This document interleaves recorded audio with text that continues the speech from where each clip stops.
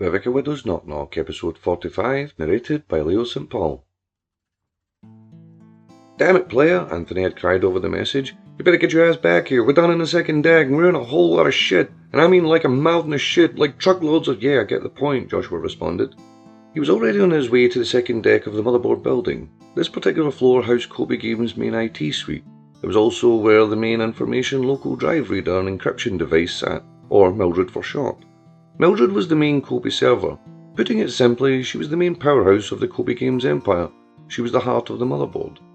On this morning, as Joshua rushed to see who was gaining access to M.I.L.D.R.E.D's information, he was greeted by a man in black. "Good morning, Mr. Kobe," he greeted. "I'm Professor Lynch." The lawmaker, pin on his lapel, introduced his purpose before he said anything further. Beads of sweat had started to gather on Josh's forehead, but his body language remained composed. "If you have a warrant, I'd be happy to open up the servers for you." Professor Lynch smiled. It would have been personable if the man weren't so sure of himself. "The warrant is within. You don't have to worry, we already have access to your servers. If you'll be so kind and step inside with me. My charge has some questions he would like to ask you about what he has found so far." Professor Lynch pushed the door open to the main frame room.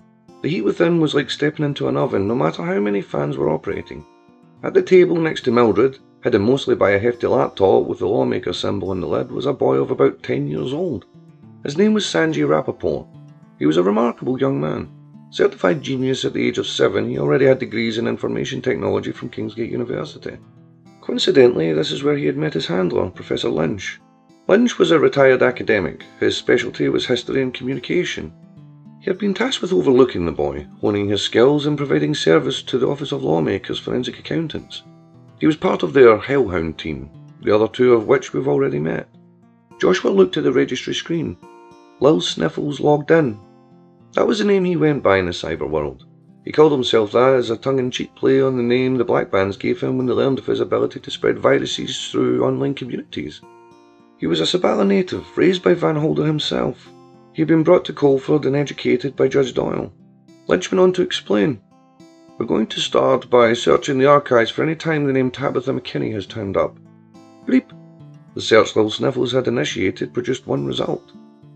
"We'll copy those files as part of our investigation," added Lynch. "You'll find the details in the warrant." Bleep, bleep, bleep. More search finds popped up. "We'll take into account the sensitivity of some of the other user data on the servers, employee details, etc.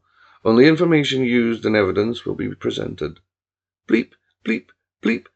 Sanjay looked up from behind his computer. To Joshua, he seemed delighted by what he had found. Bleep, bleep, bleep. Sanjay raised an eyebrow at his screen. He then tapped on some keys. Bleep, another one. Does that win a prize? The door was thrown open by Anthony. "Whoo!" he gasped, having rushed in from his office in the fourth deck. "Got here as quick as I could." Professor Lynch addressed the Colby lawyer. "Oh, you must be our legal correspondent. You have been made aware we've been granted at least 3 hours of your server time to gather what information we can." Bleep, bleep. "Oh, that little motherfucker's going to cause us all kinds of shit," Anthony said to Joshua in an aside. "I haven't done anything wrong," Joshua maintained. Anthony agreed. "Oh, I know, but they ain't going to see it that way. If our users find out the lawmakers are tracking servers, they're going to pull out. Your dealings with the boss lady? Bleep, god damn it, will you shut that fucking thing up?" Sanjay scowled behind his laptop screen. "Feel free to go about your business for now," said Lynch. "We wouldn't want to hold you back. I think we have everything we need here. We'll call you should anything turn up." A cacophony of bleeps sounded from Sanjay's laptop. Then he stopped. He leaned back in his chair. He took a sip of the milkshake that had been brought to him. "Lil Sniffles has joined the chat." Joshua read the server screen. "I know that username," he reflected. "He was the one that wrecked the Lonesome Night server just last year." Bleep, bleep. The game had been glitching all day. The support thread had been filling for most of the afternoon. People were asking a lot of questions as to where their profiles had gone. It was a major data breach. A lot of money was lost too, as users logged out and the stock at the Breckenridge Tower dropped rapidly. One gamer tag, Lil Sniffles, kept filling the error logs with complaints. Reg3 Online, error code 1304. FinD Online, error code 1504. LexF1 Online, error code 1104. It took 2 hours for Joshua, backed by 2 of Colby's best technicians, to break the firewall that Lil Sniffles had thrown up. When they finally managed to confront the user, there were no verifications, no apologies, but his message had been simple. Lil Sniffles has joined the chat. Lil Sniffles. Your servers have now been infected by a rapidly replicating virus. In the next few hours, it will have destroyed your mainframe's hard drive. You will already be experiencing a 60% fall in your processing speed. I'm not looking to cause any permanent damage. I have the code to write the virus out. Joshua looked at Anthony at the time. Well, what do we do about this? He asked. Find out what the motherfucker wants, Anthony suggested. Those stocks are still falling, and if we don't do something about this, we're going to end up flat broke, player. Joshua sighed. He took one of the stations. Kobe Player 1 has joined the chat. Kobe Player 1, what do you want? It didn't take long before there was a response. Lil Sniffles. The Marabi village in southern Sabala is under a constant wave of attacks from nearby rebels. I will send you a video file which confirms some of the atrocities. You will circulate this as far as your networks will allow. Once this has been done, I will write the virus out of your system. Joshua checked the footage. It was difficult to stomach. There were graphic images of men, women and children being put to the slaughter. It was a humanitarian crisis in a part of the world that Colford seemed to have forgotten about. It was brought back to mind that day. As agreed, the awareness was spread and the virus was removed. Lil Sniffles had bested the brightest minds of Kobe games, including Josh Kobe himself. 3 hours after gaining access to the server room, Joshua returned to the second deck to check on them. He wanted to politely remind little Sanjay and his handler that it was time to leave. When he entered the heat again, Sanjay was still behind his laptop. Time now, Sanjay, said Professor Lynch. He had been pacing, admiring the Kobe Games hardware. Sanjay logged out of the mainframe and stored his laptop away in a black shoulder bag. On this bag was the badge of the Subala Black Bands. After they were gone, Anthony asked Josh how many occurrences of the boss lady being mentioned they found.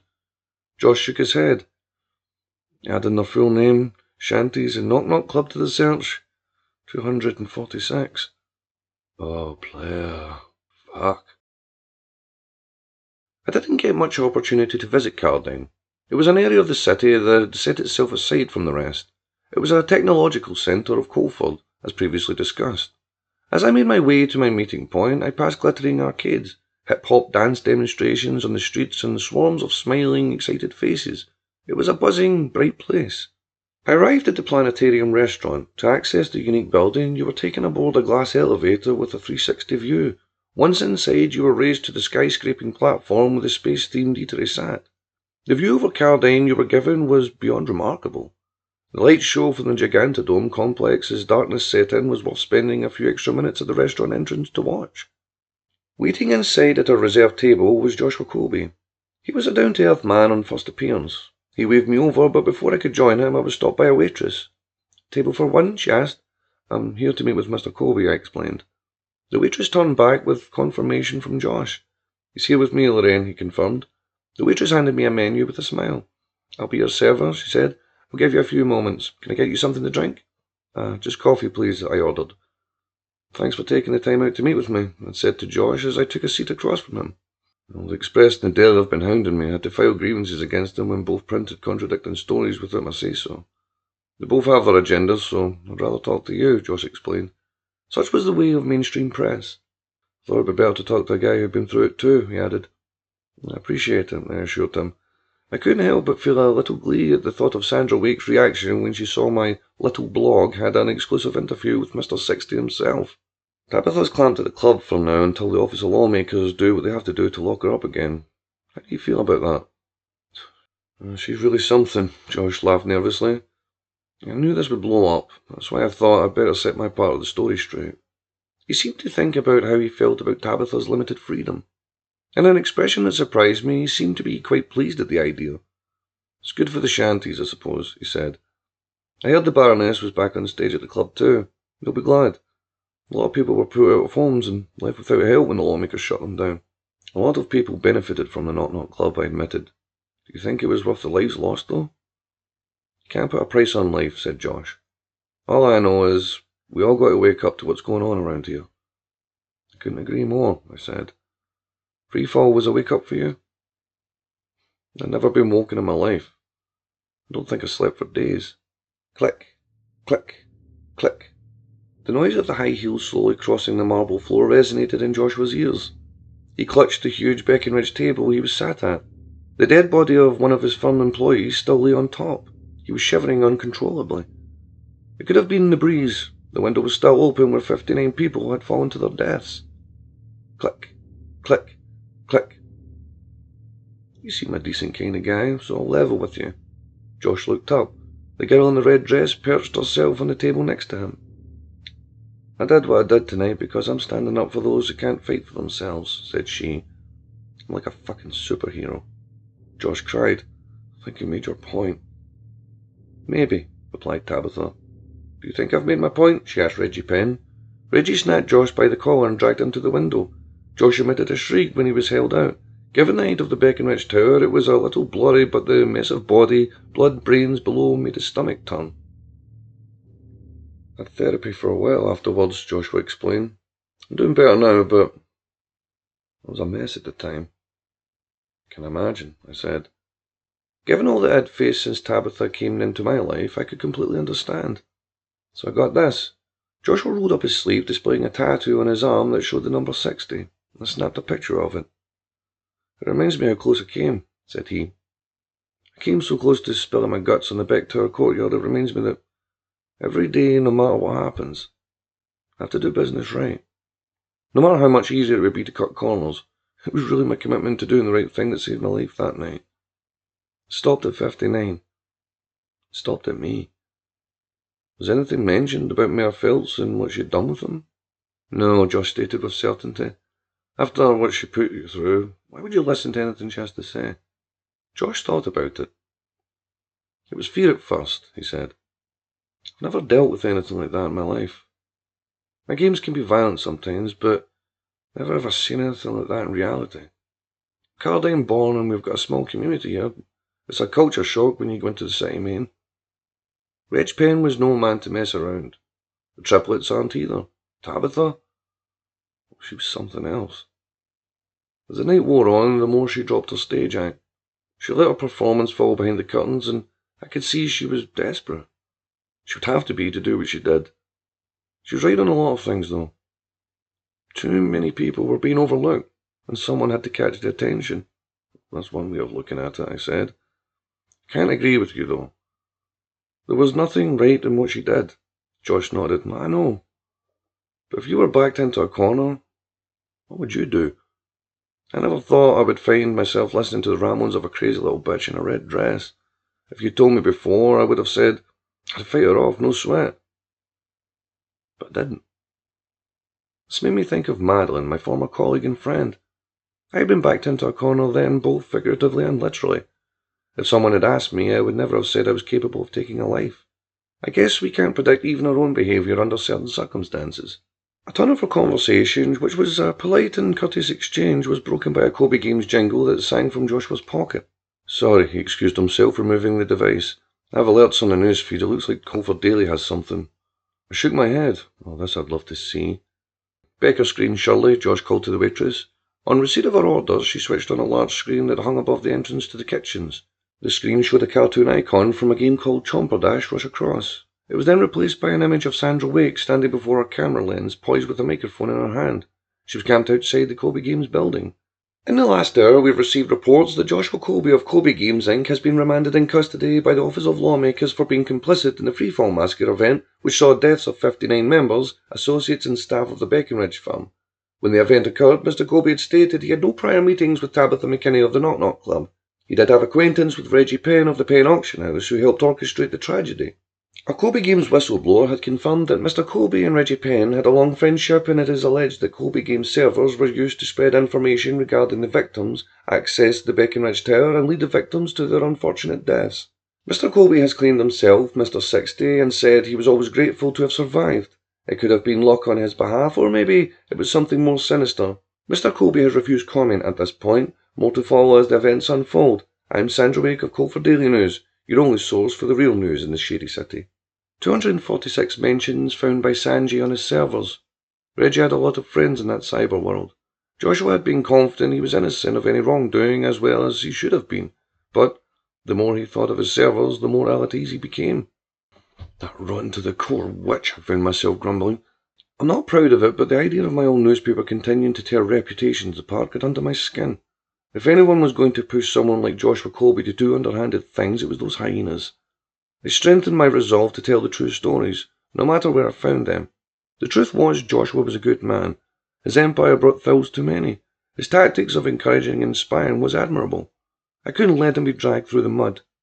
It's time to get the truth out, Josh. We don't have a lot of time before this spreads, so I'll make a quick video and we can do a full piece later. We need a response before this gets too hot. Joshua looked nervous. He bit his lip at first, but then he managed to smile. I opened my phone to camera. The video we recorded isn't of much relevance. It basically reiterated the details of Josh's experience at Breckenridge Tower. I asked him his opinions on all those involved, which he gave respectfully and truthfully. I gathered the video to upload quickly. We were in a race against time before the latest daily drivel became viral. Error 65. Cannot access. It won't let me upload, I said, feeling thankful that having the tech module with me. Error 65? Josh raised an eyebrow. You use the scroll-on software, right? That's one of ours, let me see. I passed my phone to him for examination. He peeled off the back, pressed an enter button and allowed for some kind of reset. When he tried again, he sighed. He took his own phone. The screen asked him for the server ID. When he presented this, his screen also read Error 65. What's going on? I asked. Shut down our servers, Joshua admitted. I'm sorry, Sam, I have to go and check on this. Joshua departed our interview in a hurry. I warned him to be careful if Sandra was hovering around his building still. Left alone, I contemplated how I was going to get around my own predicament. If it was true and the servers had been shut, it meant all my previous stories and interviews were gone. I had essentially been thrown into the media dark. As I looked up to the Becker screen, the image cut. It now read, Error 65. End of episode.